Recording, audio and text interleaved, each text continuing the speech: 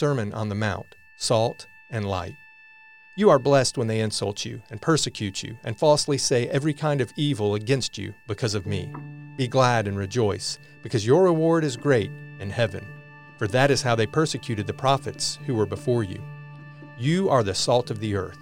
But if the salt should lose its taste, how can it be made salty? It's no longer good for anything but to be thrown out and trampled under people's feet.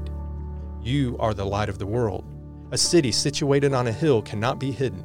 No one lights a lamp and puts it under a basket, but rather on a lampstand, and it gives light for all who are in the house. In the same way, let your light shine before others, so that they may see your good works and give glory to your Father in heaven. For you were once darkness, but now you are light in the Lord.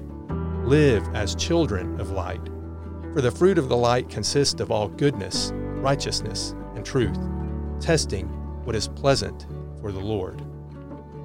1 Minute with the Bible is brought to you by the Christian Standard Bible.